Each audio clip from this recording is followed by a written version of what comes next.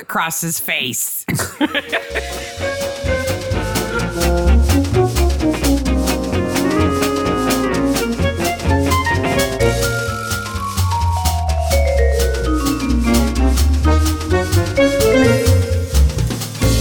Hey, Maniacs. Hey, Maniacs. It's Mystery Maniacs, your very favorite podcast. Mystery Maniacs is a comedy recap podcast dedicated to mystery TV. Mystery TV. Each week we dig into an episode of a show, including the murders, the mayhem, the loonies, and everything else we love. This week, Murdoch Mysteries, Season 2, Episode 10, Murdoch.com. .com. It's all about not the internet. Yeah. It's so clever. Yeah, it's so clever. I'm Mark. I'm Sarah. Before we dive in, there's a couple of shows that we watched this week that I want to recommend to folks. Absolutely. And in both cases, they are the second season being out, just released. So if you've not watched either of these shows, you have a whole first season, too, to watch. Yes. Before you dive into the new stuff. Yes. Which is always kind of fun when you find something new and you find out there's a lot of it.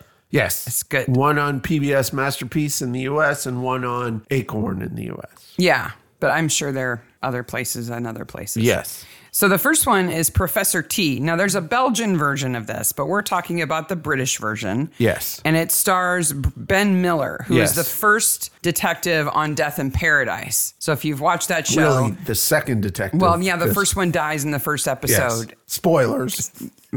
He dies in like the first 5 minutes. Yeah, I know. But Ben Miller is so funny. And Yeah. Professor T almost has the same kind of personality quirks that his character in Death in Paradise has. Kinda. That kind of socially He's kind of awkward, a monk persnickety guy. To it. He's also an academic. But it's He's set, a Cambridge academic. Yeah, it's set in Cambridge, so the setting is beautiful. And he has a super quirky, crazy mom. And the cases are really good, Yep. but not too heavy. No. And it's not gory at all. No. There's some heavy stuff in it, but... Yeah, I mean, there's some life stuff in it. Yeah. But in terms of mysteries, each episode is one mystery. They wrap it up. Yep. So- But Ben Miller is fantastic. So that's Professor T with Ben Miller in it. And that's on Masterpiece Mystery right now. 2 episodes of the second season have been released and 4, I think, of the first season.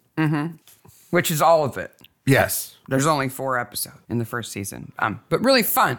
So note that down. You should check out Professor T. The other thing I want to recommend is Chelsea Detective. And again, the second season just started releasing, and it has Adrian Scarborough in it. Now, if you're a Midsummer fan, which you should be, and you remember the episode with the bell ringers where the redheaded lead bell ringer was also a gambler on the horses. And Ring-a-ding-ding. yeah. That's Adrian Scarborough, and he plays the detective in Chelsea Detective. And again, he's a little quirky. He's really fun. He lives on a boat. Drives a bicycle. Yeah. Well, he rides a bicycle. Yes. The cases are, again, they're really intriguing. They're not easy to figure out, but they're not like gore and mafia or anything like that. He also is a weird mother. Well, an aunt.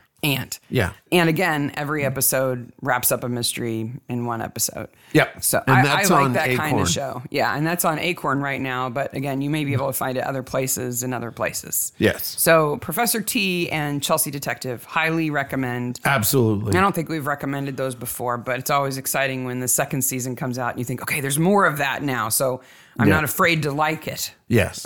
Because they'll just stop making it if I like it. You ready to talk about Murdoch.com?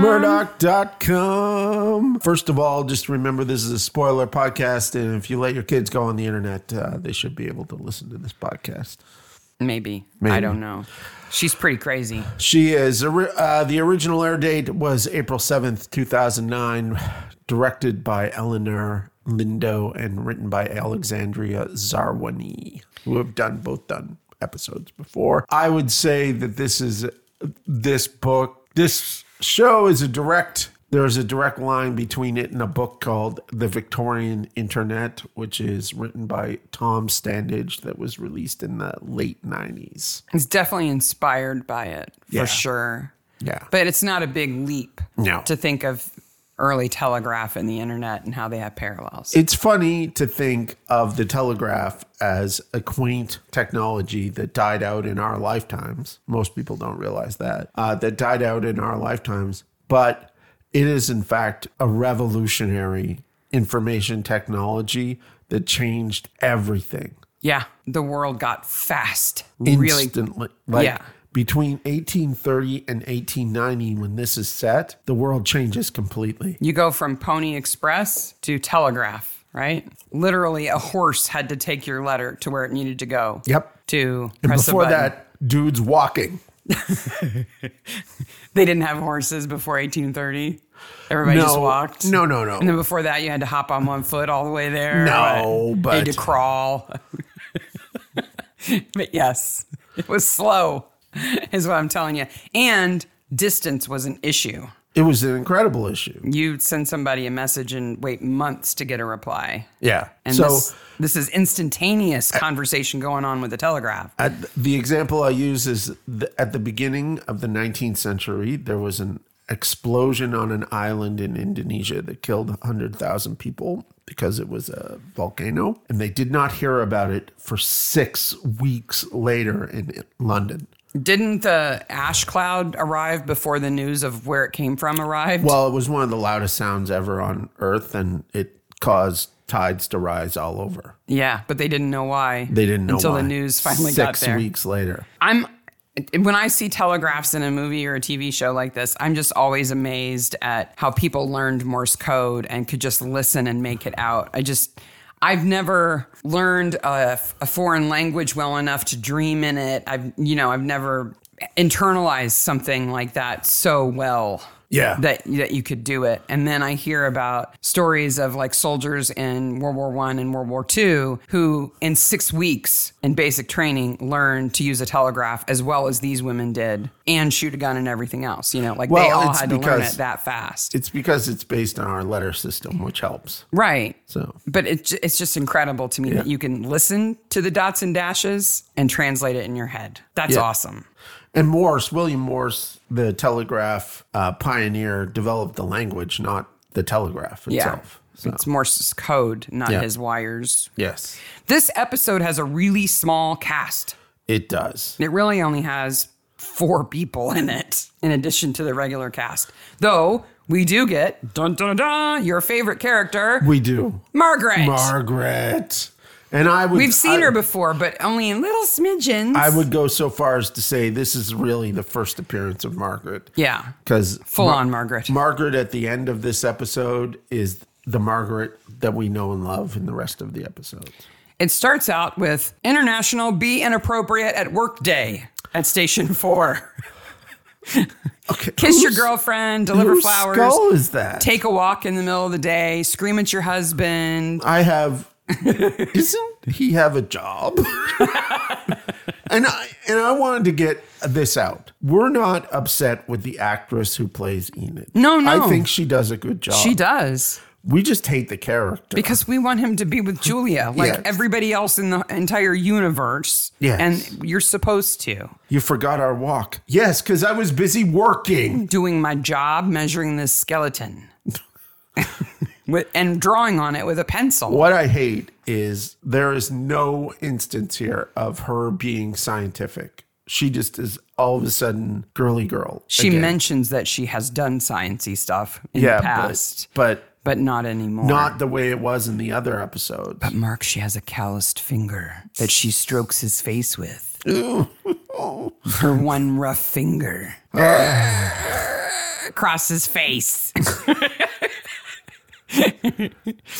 She brings him a flower and he practically like sweeps his arm across his workbench to put it up there. Like, oh, flower. Yeah, and those flowers are like, they're nice, but they're kind of weedy too. It's sage. Yeah, That's what it is. sage. It's blue sage. Yep.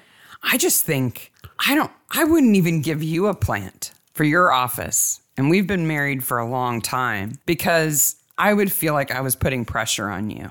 Plus- because if it died, what does that say? Agreed. I think you would feel pressure to keep it. And what does it say that his office needs a feminine touch? He's a copper. It doesn't need a feminine touch. No, it doesn't need a masculine touch. It needs a copper touch. She just wants him to think about her. Margaret is chewing Tom out. Oh my gosh. All the laundry is out. Levi Betcher gets mentioned. They pull the blinds down in his office, but that doesn't soundproof it. Everybody's listening to everything. Well, George has remarkable hearing. Yeah. Nosy hearing.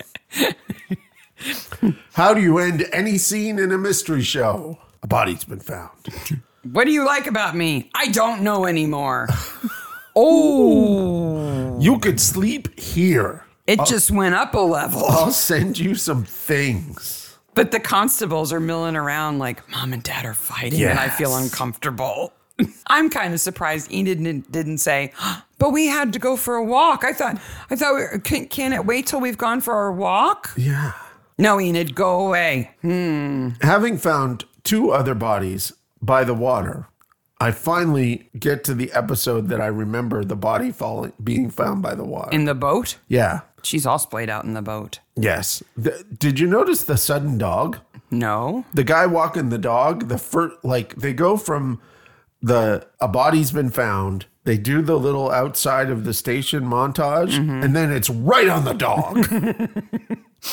Sudden dog. It's Veronica Williams, the telegraph operator. Yeah. She's in a boat. Her wrists are slit. She's been choked into unconsciousness. Yeah. And her finger is calloused. Yes. Dun, dun, dun. Are there any other jobs or pastimes you can think that would callous one finger? Maybe bad guitarist? I was going to say like a musical instrument, maybe. Maybe. If you were just a one finger plucker, I guess you might callous one finger typist? Yeah. But that's kind of telegraph, isn't it? If you're a one-finger typist. And I would assume that you would switch fingers. No. Yeah. Because you need to be fast. I don't think you could switch fingers and be dexterous. Oh, I think they would. If you were really cool, you'd have 2. You'd be able to telegraph with both hands. I suppose. And then you'd have 2 calloused fingers. Well, this is certainly, like, we've talked about these meetings before, where at the start of the season, they set the goals for the show, right? And clearly someone has brought up women in the workplace in this season. Yes. Independent women. In the workplace. In the workplace. Being taken advantage of. And they're horrible boss men. Well, yeah. Well, he's horrible. Gabriel Ryder. Yes. He has to be bad with that name. Yeah, he does. So at the morgue, we have Murdoch going, I need your help with something. And Julia says, I have to wash my hair. And then he says, the favor's not for me. And then she has all the time in the world. Yes. Because she's not crazy about him right now. If it's for you, I'm busy. And she has a callus on her finger, just like Enid's. And I have in my note, she hate her. Well, it's good for all of us that you know her so well. Yes. She has to turn her back on him. Julia does, so she can go, so well.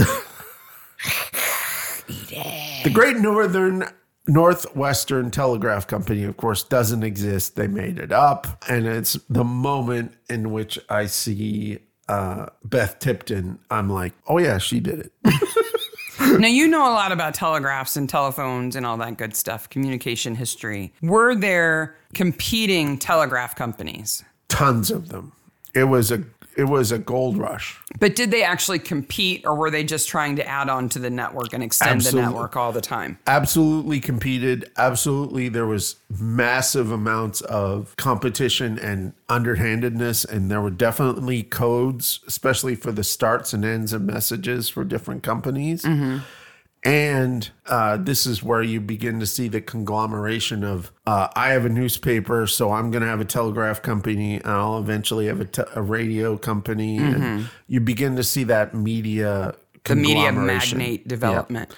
And this is actually this time in the early 1880s and 90s is when the AP, the news service, began. Associated Press. Yeah.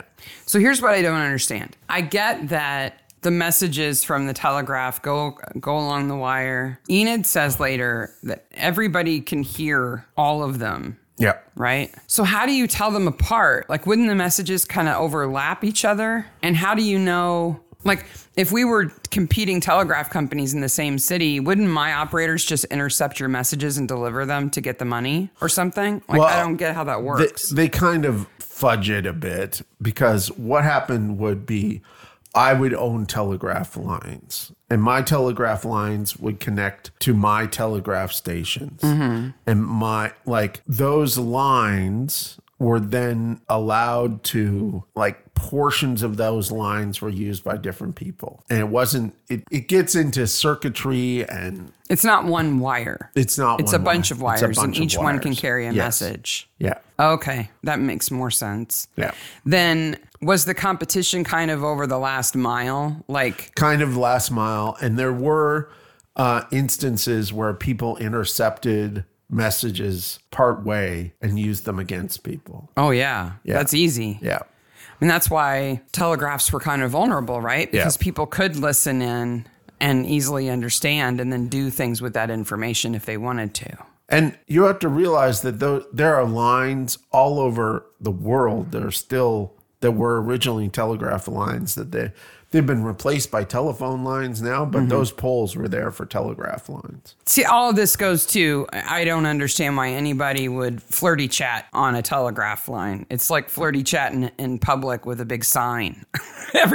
So many people can intercept it and listen to it and see it. There's no privacy at all. Well, there were so few people on it. There's like 20 women in that one room. No, there were so few people on it on a regular basis. Like so much of the messaging was mundane. Right. So Now you'd have to like flirt on ham radio or something. It would be the equivalent of it, I guess. Beth, yes. who's the telegraph operator and the killer, says that Veronica was flirting with somebody on the lines, but all of their incoming telegraphs are printed and saved in a file for each operator. So Veronica's doing this flirty Morse code, knowing that all of those messages are being saved right there at work. Yeah. I don't think I would take that risk. I don't believe that happened. In a time when your boss could fire you for looking at him funny, or because you didn't trip his trigger, you'd get fired. I would think. You're also getting millions of messages at this point in time. Yeah. Like you wouldn't have time. That little card catalog thing that she has of messages would be like a day. Yeah. Of messages. Yeah. It just. Now, maybe if you were like a night operator. It's like printing out quieter. email. Yeah. That's kind of what I was thinking. It's like, oh, this sounds like a good idea at the very beginning. And then after 2 minutes, you go, no, it's not. No. No. I get 30 emails an hour at work, at least. No, they wouldn't have done that. They fudge around with some things here. It makes it convenient. I have a question. Why does Beth Tipton not just leave? If Beth Tipton leaves, I've quit at the Great Northwestern, right? I've got some money from some ladies that I pretended to take money from.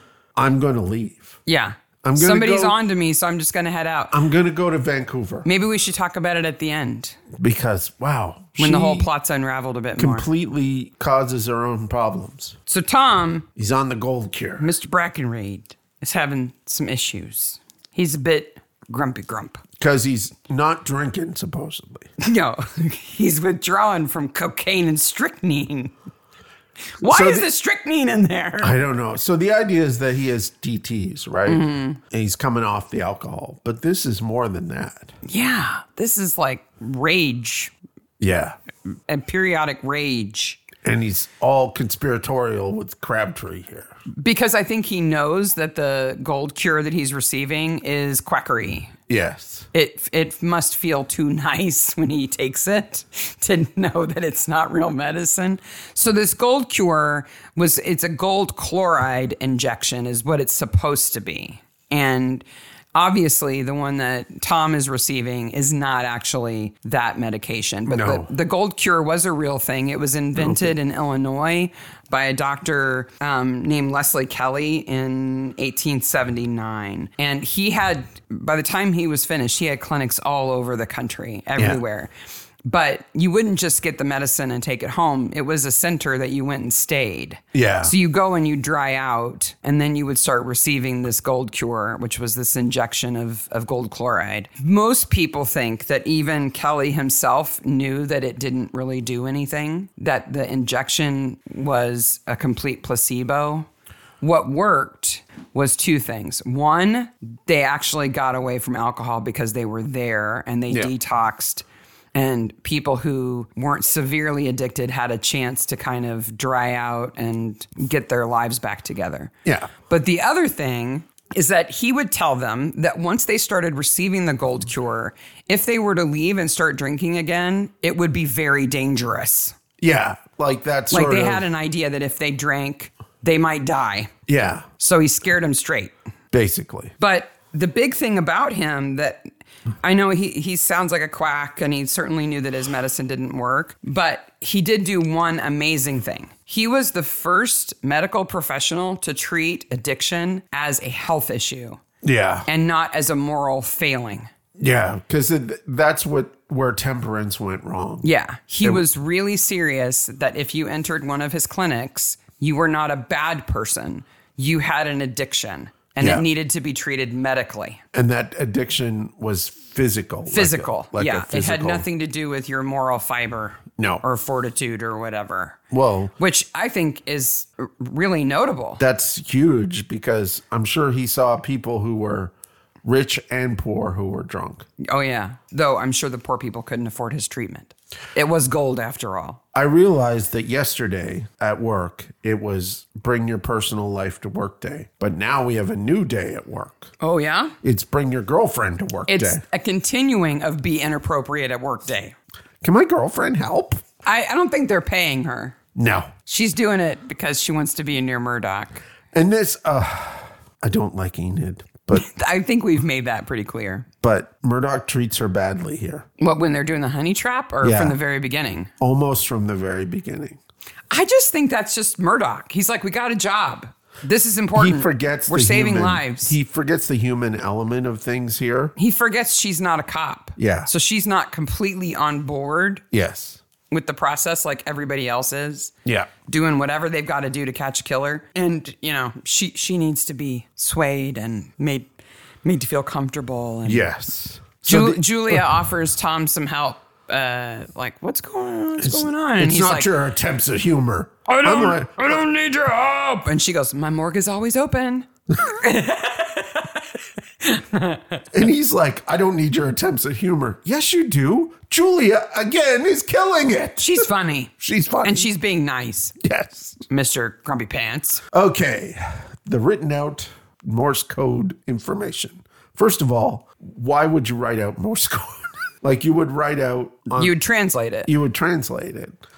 But I assume that it's not that it's being like retyped, that these are the transcripts of the incoming messages that are just automatically printed. Maybe. That's the only thing that makes sense. It says on the sheets, Great Northern Western Telegraph Company of Canada, operating on the lines of the Montreal Dominion and Manitoba Telegraph Companies. So again, they're using multiple companies' lines. But you're talking about the cards in Veronica's box? Yes. Okay, but you've skipped the line of the episode. Oh, what's the line of the episode? Crabtree invents the internet. Does he invent the internet before or after this? He does it after this. It's like a web. Yes. He could be anywhere in the city. For that matter, this could be worldwide. World Wide Web. Ding, ding, ding, ding, ding. Yes. Anachronism alert. Yes. Woo-hoo. Click, wink, wink, nudge, nudge. Aren't we clever? Aren't we clever? Yeah. It's absolutely the Victorian internet. And Brackenreed's being all, you talking to my wife? You looking at me? What's that elephant doing in here? What are you talking about? Why do you have horns? Who am I? What's my name? He's losing it. He's not just edgy. He's crazy. AK, which is the signature for all of these flirty messages. So the pieces of paper have Morse code on them. Yeah. And it says from and dot dash dash dash. Yeah. That says AK. It's translated there. No. Oh, okay. It actually has the right Morse code there. Oh, I would expect them to do that. And then the 2 is for S. Williams. Okay. Not V. Williams. Okay. Which I don't know what happened there. Maybe Veronica's her middle name. It's really like Sally Veronica Williams. Characters' names change at the last moment all the time. They get the date right. It's 9/25. So it's September 25th, right? And then the note goes off the rails. Let me just be clear here for the listeners. You know this because you paused it and you translated the Morse code. Yes. From the card that they show. Yes. I did indeed. Now, I don't know Morse code, so I typed it into a Morse code generator. Of course you did. Twice. And what does it say when it goes off the rails? HSWBEWAONS. Just random dots and dashes. SGCCHN. I think we get it, the message. Yep. It's a secret code, Mark. Now, what I did notice, and is bugaboo in this episode, is the note that Enid reads from, and then she puts it down, and then she reads from another note. It is the same note. Oh, they're identical. They only mocked up one card. They only mocked up and one made card. multiple copies. Yep. Oh, you're so persnickety. I am. With the paper props. How could they find love over the wire? Especially with Kingsley Adams, who was paunchy and pale like dough, according to Beth. Again, why does Beth not just run away? I know. She's like, oh, they found Veronica. They were always going to find her. It's not like she hid her body real well. It's time for me to leave. Yes. She could have just gone. Yeah. But she didn't. Instead, she's pretending to be Kingsley Adams and getting money from all the ladies running her little catfish scam over the telegraph. Yeah. She's totally okay. She is evil. Yes, she is. She's greedy. She's murderous. Yeah. She's jealous. Yeah. She stages death scenes. Yeah. She is. She puts her boss's body in a trunk in her room. She is horrific. She's also the Hulk because I'm sorry, Gabriel Ryder is not a little man. No, but and she folds him in half and shoves him in a box. She's a big woman. She's tall. Yeah. She's got some shoulders on her. She's not that big. Bodies are unwieldy, man. So she's dumb enough to leave his cane sitting there. Anyway, sorry, we're getting ahead of ourselves. He had a bunch of women on the line. Yeah. Right? Kingsley Amos or whatever his name is. Adams. And quite the Lothario. Do you know where Lothario comes from? No. It comes from a play called The Fair Penitent from 1703, a tragedy by Nicholas Rowe. In the play, Lothario is a notorious seducer, extremely attractive, but with a haughty, unfeeling scoundrel beneath his charming exterior. Haughty, Haughty, right? Yes. Not haughty, Hottie. No. He seduces Callistra. I was like, he's a hottie? Yep. He seduces Callistra, an unfaithful wife, and later the fair penitent of the title. This sounds like a knockoff of a Shakespeare play. Yeah, I'm thinking Nicholas Rowe was kind of Shakespeare influenced. Yeah. Because he's in the early 1700s, so he's 40, 50 years after. But that comes into the vernacular because of Lothario, the character. It's like saying somebody's an Iago. Yes. You're quite the Hamlet. What does that mean? Don't be all Ophelia with me. He said he was from Ottawa. We're all paunchy and pale like dough people. Okay, let's be honest. When they find his body, he might be bloated and whatever, but he does look a little pale and doughy. He does. Okay, let's debate this. So we may not even have a debate. Is Murdoch wrong to tell Enid to fill in with I'm a widow and I have a son? Is he wrong to do that when she's doing the tippy tap for the honey trap? Okay, so they make a honey trap where they pretend to be this perfect woman, Molly, with hips and intellectualism. Yes, and large enough.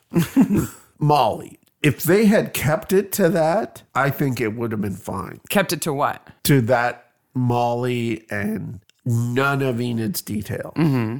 I think that Murdoch pressuring her to give details about her life, because he kind of uses her life. He kind of doesn't, like, she's like, what do I say? And he just says, he doesn't say, use your stuff. He uses her stuff. Mm-hmm. You think he's wrong? I think he's wrong because he puts the boy in danger. He only puts the boy in danger because the killer figures out who it is. Enid acts like she's the only widow with a child in all of Toronto. Agreed. And she is seen now as overreacting. Mm-hmm. But when the killer says Alwyn, you realize that Murdoch has opened her up to so much more. Okay, but let's be honest. Nobody was going to keep it a secret from Beth that they were doing that. No. Right? No. Because Beth is her friend and works in the telegraph office and knew the first victim. Yeah. So she could have easily just known that that's what Enid was doing. Yeah. Like, it's not, I don't think her saying that she's a widow with a son gives her away. No, What gives I her don't. away is that the killer knows her. I don't think so either, but they're setting it up because remember, we don't know it's her. Go back to the first time you've seen this. No, I'm just saying the only reason why her saying that she's a widow with a son is dangerous is because the killer already knows her. And so it doesn't really matter that she does that. The killer knows her anyway. No, and I'm saying it's just set up so that later we get that moment of suspense. When we know who the killer is and we know why she knows Alwyn, but when you're first watching this, you don't. Yeah. Well, unless you're paying attention. Because you're like, I just don't think at this point Enid Everybody has any else reason is- to believe that she's giving away personal information that's going to be able to identify her. at That's this all. point, I don't think so. Yeah. And so she's uncomfortable, and it's made to look that she's needlessly uncomfortable. I think she is. Yeah. That's what I'm saying. At this point, she is needlessly uncomfortable. Now, when the killer says Alwyn, holy moly, the alarms go off. Well, I think Right. they're just ramping it up to that. Yeah, then I understand her reaction. Meanwhile, Julia's daydreaming about kissing Murdoch Boy, she does have the daydreams. while she's standing right in front of him looking him in the eye. What was the question again, Mr. Murdoch? Julia, are you there? Hello. And she's over there going, to the air. Oh, what? Huh? Beth tries to throw Gabriel Ryder under the bus by saying that Veronica was flirting with him too. She was, though. Yeah. So that's convenient. He's a bad dude. Yeah. She's a worse dude. She's a way worse dude. She's multiple murderer worse dude. He's just a typical male boss with his double standards. And this is our second male boss who's gotten away with crap. Yeah. But, was he sitting in his office telegraphing Veronica while she's just out in the office area? It's not, all I could think of was I just equated all of this to a chat room, they're in a chat room flirting. And that's fun, but it's the company chat room, Mr. Ryder. Yeah. So that's kind of weird. Speaking of weird, we have the injection non-scene. So Julia has arrived with the gold cure. She intercepts it from Crabtree. Yes. Does your medicine come in a bespoke wooden box? Yeah, well, actually it does. Oh, mine doesn't. Is that why our copays are so high? That would explain a lot. That's why you're at CVS for so long. Okay. So he doesn't want her to give him the injection. Nobody sees my backside except my wife. But then he's like, Crabtree, get in here. You can see my backside. Would you want Crabtree giving you a shot? I don't know. The way he's been acting, the way Brackenreed has been acting, I think Crabtree would be like, oh yeah, 1, 2, now. And then he says this weird thing about he's a man to ride the river with. No idea. No idea. High as a kite. High as a kite. After an injection of cocaine, who knows what you're going to say? Yeah. He slams Crabtree into a wall. Yeah. Poor Crabtree. Poor Crabtree. He's just a little guy. And we get here, Enid saying, I'd rather you not use my personal information. I might get doxxed, Murdoch. And we're meant to... It's not like they named this honeypot character Menid or something. They'll never know it's you. Though I may call her Menid from now on. And we're supposed to be on Murdoch's side here. And then the switch comes, right? Yeah. That we know what's going on. Well, the AK mentions Alwyn's name. Yes. Says it's not nice to lie. How do you end a scene in a detective show? There's another body. Mm-hmm. So then we go to the next dead body. And wow. First of all, do you think that's a dude? Or do you think it's a whole fake thing? Are you talking about Kingsley Adams? Kingsley Adams. Yeah, it's a dude. It's a dude. They've dug a very, very shallow hole. Yep. They've rubbed dirt all over a guy. All over with him. black paint, too. Yep. And he's laying real still. Yep. And he's great. He's very good. But his business card, his calling card, is pristine. Yes. And he's been there 3 weeks. His pocket keeps it from getting dirty. Yeah, I would not want to touch him. This is a giant clue that Beth is the killer because though she's the Hulk, she doesn't like to dig. No. She doesn't even completely bury him. She like scuffs the ground with her foot and says, that's good enough. Put him in there. And how do we know this Kingsley Amis is Kingsley? It's Adams. How do we know it's Kingsley Adams? Is not only he has a card. He's a pudgy doughboy, but now he's black instead of pale. But the dental records confirm this. And I was like, did they have dental records there that confirmed that? Well, if they knew who his dentist was, they could compare the work that he had done to the teeth in the body to see if they're the same. And this was of regular use with police in identifying bodies at this time. Only for people who went to the dentist. Only for people who Which was like, what, 6, 7 people? I don't know. Because they still had the foot drill at this point. But I did come up with an interesting fact about identification of teeth and bodies. Yeah. So in the Battle of Breeds Hill in Boston, Dr. Joseph Warren was killed in the year 1776. His face was not available to be identified. That's a statement. His face was not available. Suffering from a fatal head wound. Somebody borrowed his face and we couldn't get it back in time. Wow. I hope nobody ever says that about me. Her face was not available. Yeah.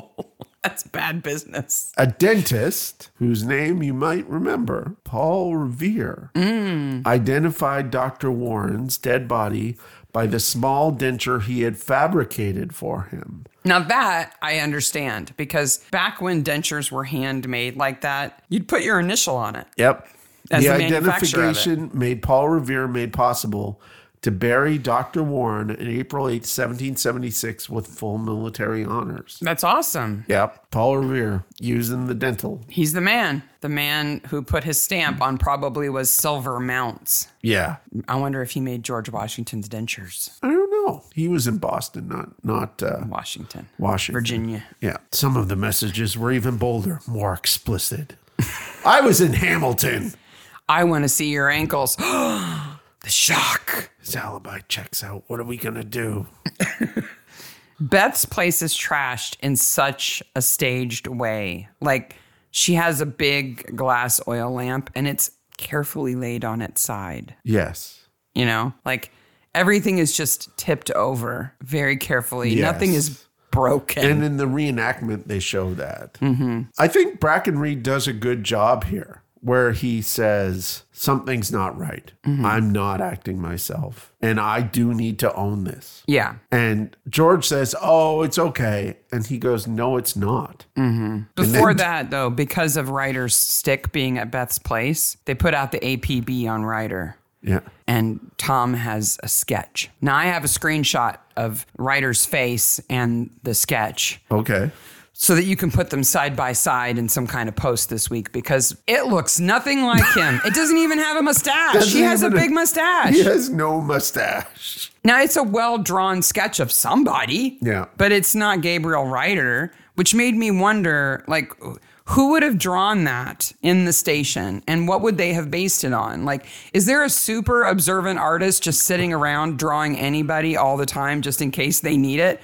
No. So it would have had to have been from a description, right? So somebody described Ryder to an artist who drew him.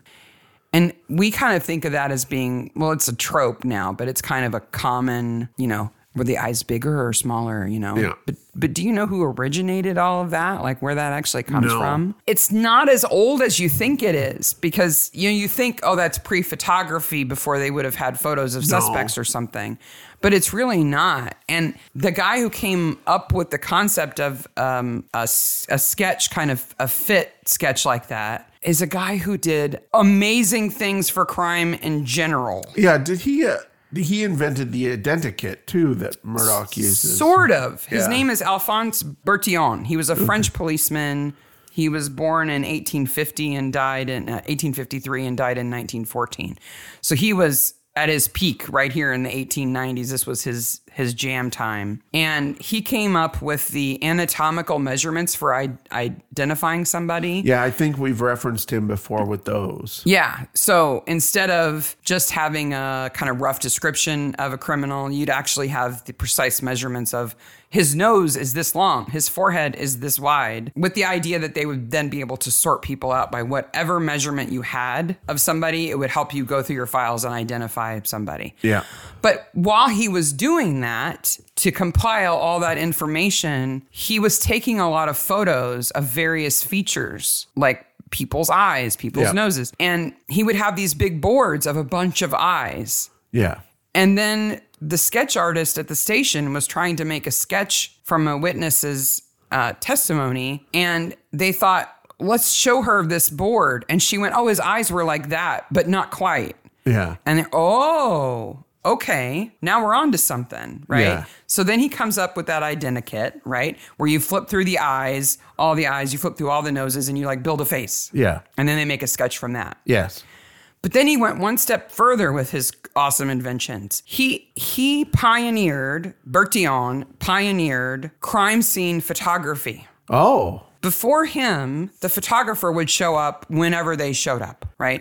So the police could have been all over the scene, messing everything up, whatever. And there was no uniform way to photograph a scene. But Bertillon said, we got to stop, and we're going to take the same photos of every scene and then other additional photos. So he invented this super tall tripod. Oh, yeah. Like that almost goes up to the ceiling. It's like a 7-foot tripod so that you could take aerial shots of a crime scene. Yeah. And he was the first one to put a ruler in every shot. Oh, okay. So that you've always got something to measure things by in a photograph. You Yeah. always know how big things are. And he is the one who started that. Yeah, Bertillon. They even call it Bertillonage. Oh, nice. After his name, or the Bertillon system for his measurement system. But his early crime scene photos look like works of art. Yeah. It's weird. It's like with those miniature crime scene reenactments. Yeah. It's kind of like that, but they're real. But Well, like, you sent me one. I'll put in the show notes. yeah, but he was in Paris. So these Paris apartments have like the black and white check floor and mosaic floors. And then there's a body laid out in a fantastic suit. You know, it's crazy. Yeah, it's weird. But the pictures of the tripod are really crazy because it had a ladder on one side for the Wow. photographer to climb up. Well, when you sent me that picture, I was like, how did they ever take this picture? Now I know. So Enid's worried about where Alwyn is in all of this, and they assure her he's with the constable. And in my notes, I said, as he should be, because he's a creepy child and should be observed at all times. They didn't want to pay that actor to be in this episode, so he's just with a constable. But Murdoch is on the case because he's figured out that maybe she's not who she thinks she is. Well, I don't think he realizes that until he rescues her from the telegraph office. Yes. But boy, when she wants to leave the police station, she really wants to leave the police station. She does. I just want to go home. You can't go home. There's been a threat made against you. Oh, I'll go to my brother's. We'll escort you there. No, I just have to go now. Yeah. And she just runs out of there because she thinks her latest victim is alive. She's like, damn it, I didn't kill Ryder completely. And I'm like, he's sending an SOS. And I'm like, why didn't you run before? Yeah. Was that your only thought in the whole episode? You should go now, Beth, if you want to get away. Now's the time when you should go. You have an opportunity to go now. So Beth gets kidnapped. Murdoch frees her, realizes that the knots that are tied around her wrists are things that only that she would have tied, right? And like, why would Ryder take her to the telegraph office and leave her right next to a telegraph machine, first of all? Makes no sense at I all. mean, that's pretty convenient. So she can send an SOS, come and get me, because she's just trying to frame him up. Because she's already killed him and shoved him in a trunk like the Hulk. Yep. Boy, she's huggy with Murdoch, too. I thought she was going to stab him. Yeah. I wouldn't have been surprised. She's super huggy with him. So Veronica sussed out what Beth was doing. Yep. So Veronica had to die. Yep. Then because Beth was pretending to be Kingsley, he had to die. Yep. Then Ryder is on to her. Well, she wants to frame him for it. So he's got to die. So she's killed 3 people. Yeah. Over. Because we don't see Ryder dead, But he's not happy in that box. Over a little bit of money. Mm-hmm. They kind of open the box and go, ooh. Well, they do say that it's the life savings of some of these women, but that doesn't have to be a lot of money. No. It just has to be all the money they have. She's crazy. Loony. Yeah. I love this scene with Tom and Margaret in the park. Yes. You see that Margaret is a match for him. Yes. She's not just harping on him all the time. Yeah. They actually are a good pair. And she's not just like, being like super anti-alcohol with him. It's that she thinks that because he drinks, he doesn't pay enough attention to her. Yes. But you also see Tom's charm come out too. Yes. He looks nice in his suit. He's clearly put on something nice to meet her. Yes. Trying to look his best. And he says he can't bear to be away from her. Yeah. So they agree that he will quit drinking if she'll quit the Temperance League. And then we get the first playful Margaret. Yeah. And that's the Margaret I love. Yeah. Like I said, she's a good match for him. Yeah. He's got a great sense of humor, and so does she. And we get to see more of her. And I like her too. I think she's really well written. And then we get the scene in Rebound Town. Oh, boy. Oh, there's something weird in the park. Tom and Margaret are walking along, and there's flowers in the foreground. I got a screenshot of this. Okay. Do you know those big foam hands that people wear at football games Yes. that have one finger up? Yes. There are flowers that look just like those things. And they're right in the front. I know that's not what it is, but these flowers, they look amazingly like a big red foam hand with one finger up. There's a whole bunch of them. I'll put those They're in the weird. show notes. The weird flowers in the park. Enid needs some time, Mark. It was an eye-opening experience. Uh-huh. I got to know more about who you really are. A crime-solving badass. That's who he is. Yes. Who will use you if necessary to stop murderers. Oh, well, he may just not be for me then. In a lot of conversations in this episode, there's a lot of subtext that's handled really well. Yeah. I need some time by myself. Welcome to Dumpsville. When Julia and Enid meet in the doorway, and Enid says, Dr. Ogden, she says, Mrs. Jones. Yes. I kind of wanted Julia to go, are you leaving so soon? Did you guys break up? Like just ask her a question that would tell her what just happened. Yeah. Like, I'm surprised you're leaving. What I don't like is we get 2 more episodes of Enid going, why did you do that to me? And Murdoch going, I had a case. And then they break up. Yeah, and we don't care. This could easily be it. Just don't care. She could just go now. She needs some time. I don't care how long that is. Forever is fine. Yeah. Goodbye, Enid. And Julia says, salvias mean, I think of you. Yeah. She says, I think of you. And he goes, pardon? Like, Yeah. Do you? Yeah. All he's waiting for is for her to show any sign that she doesn't hate him and that it's possible for them to get back together again. Yeah. And then Enid is dirt. She's gone. Yeah. That's all Julia has to do. Yep. But he's too dense to pick up on her jealousy, meaning that. Yeah, he is. So I don't know what she's got to do to show him. This Probably is- bash him on the head with that pot of flowers. You know, they've done a good job over 16 seasons making Murdoch more humane. Mm-hmm. Right? Because he's pretty robotic here. Yeah. And Or he's that's just clueless. yeah. And that's what he's meant to be. Yeah. He can't be good at everything. Yep. Okay, best corpse. I think the guy in the swamp. Yeah, you going with Kingsley too? Yeah. Me too. Because he's half buried, painted black, and looking all bloaty. It can't be fun. And this is one of those episodes that after the episode is kind of like the bad guy goes to jail and everyone else is dead. Yeah, the end.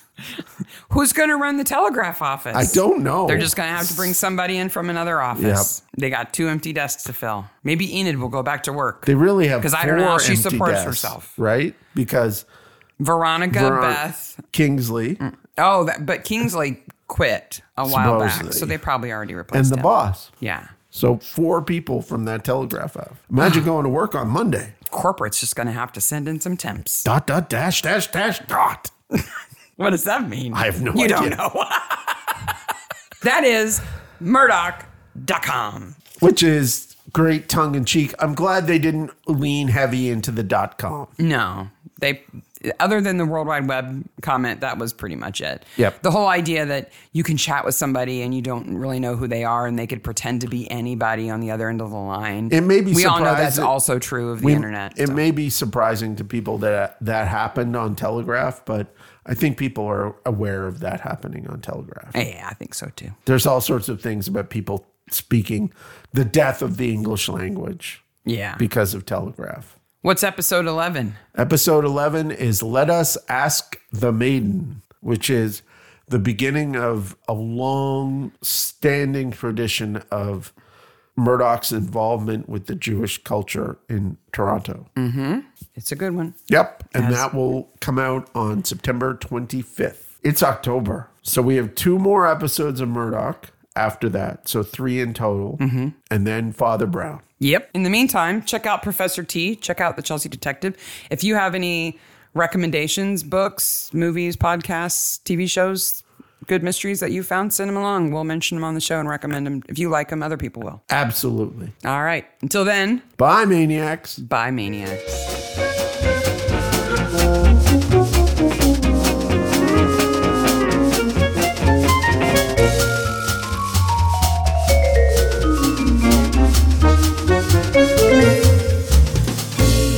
Mary.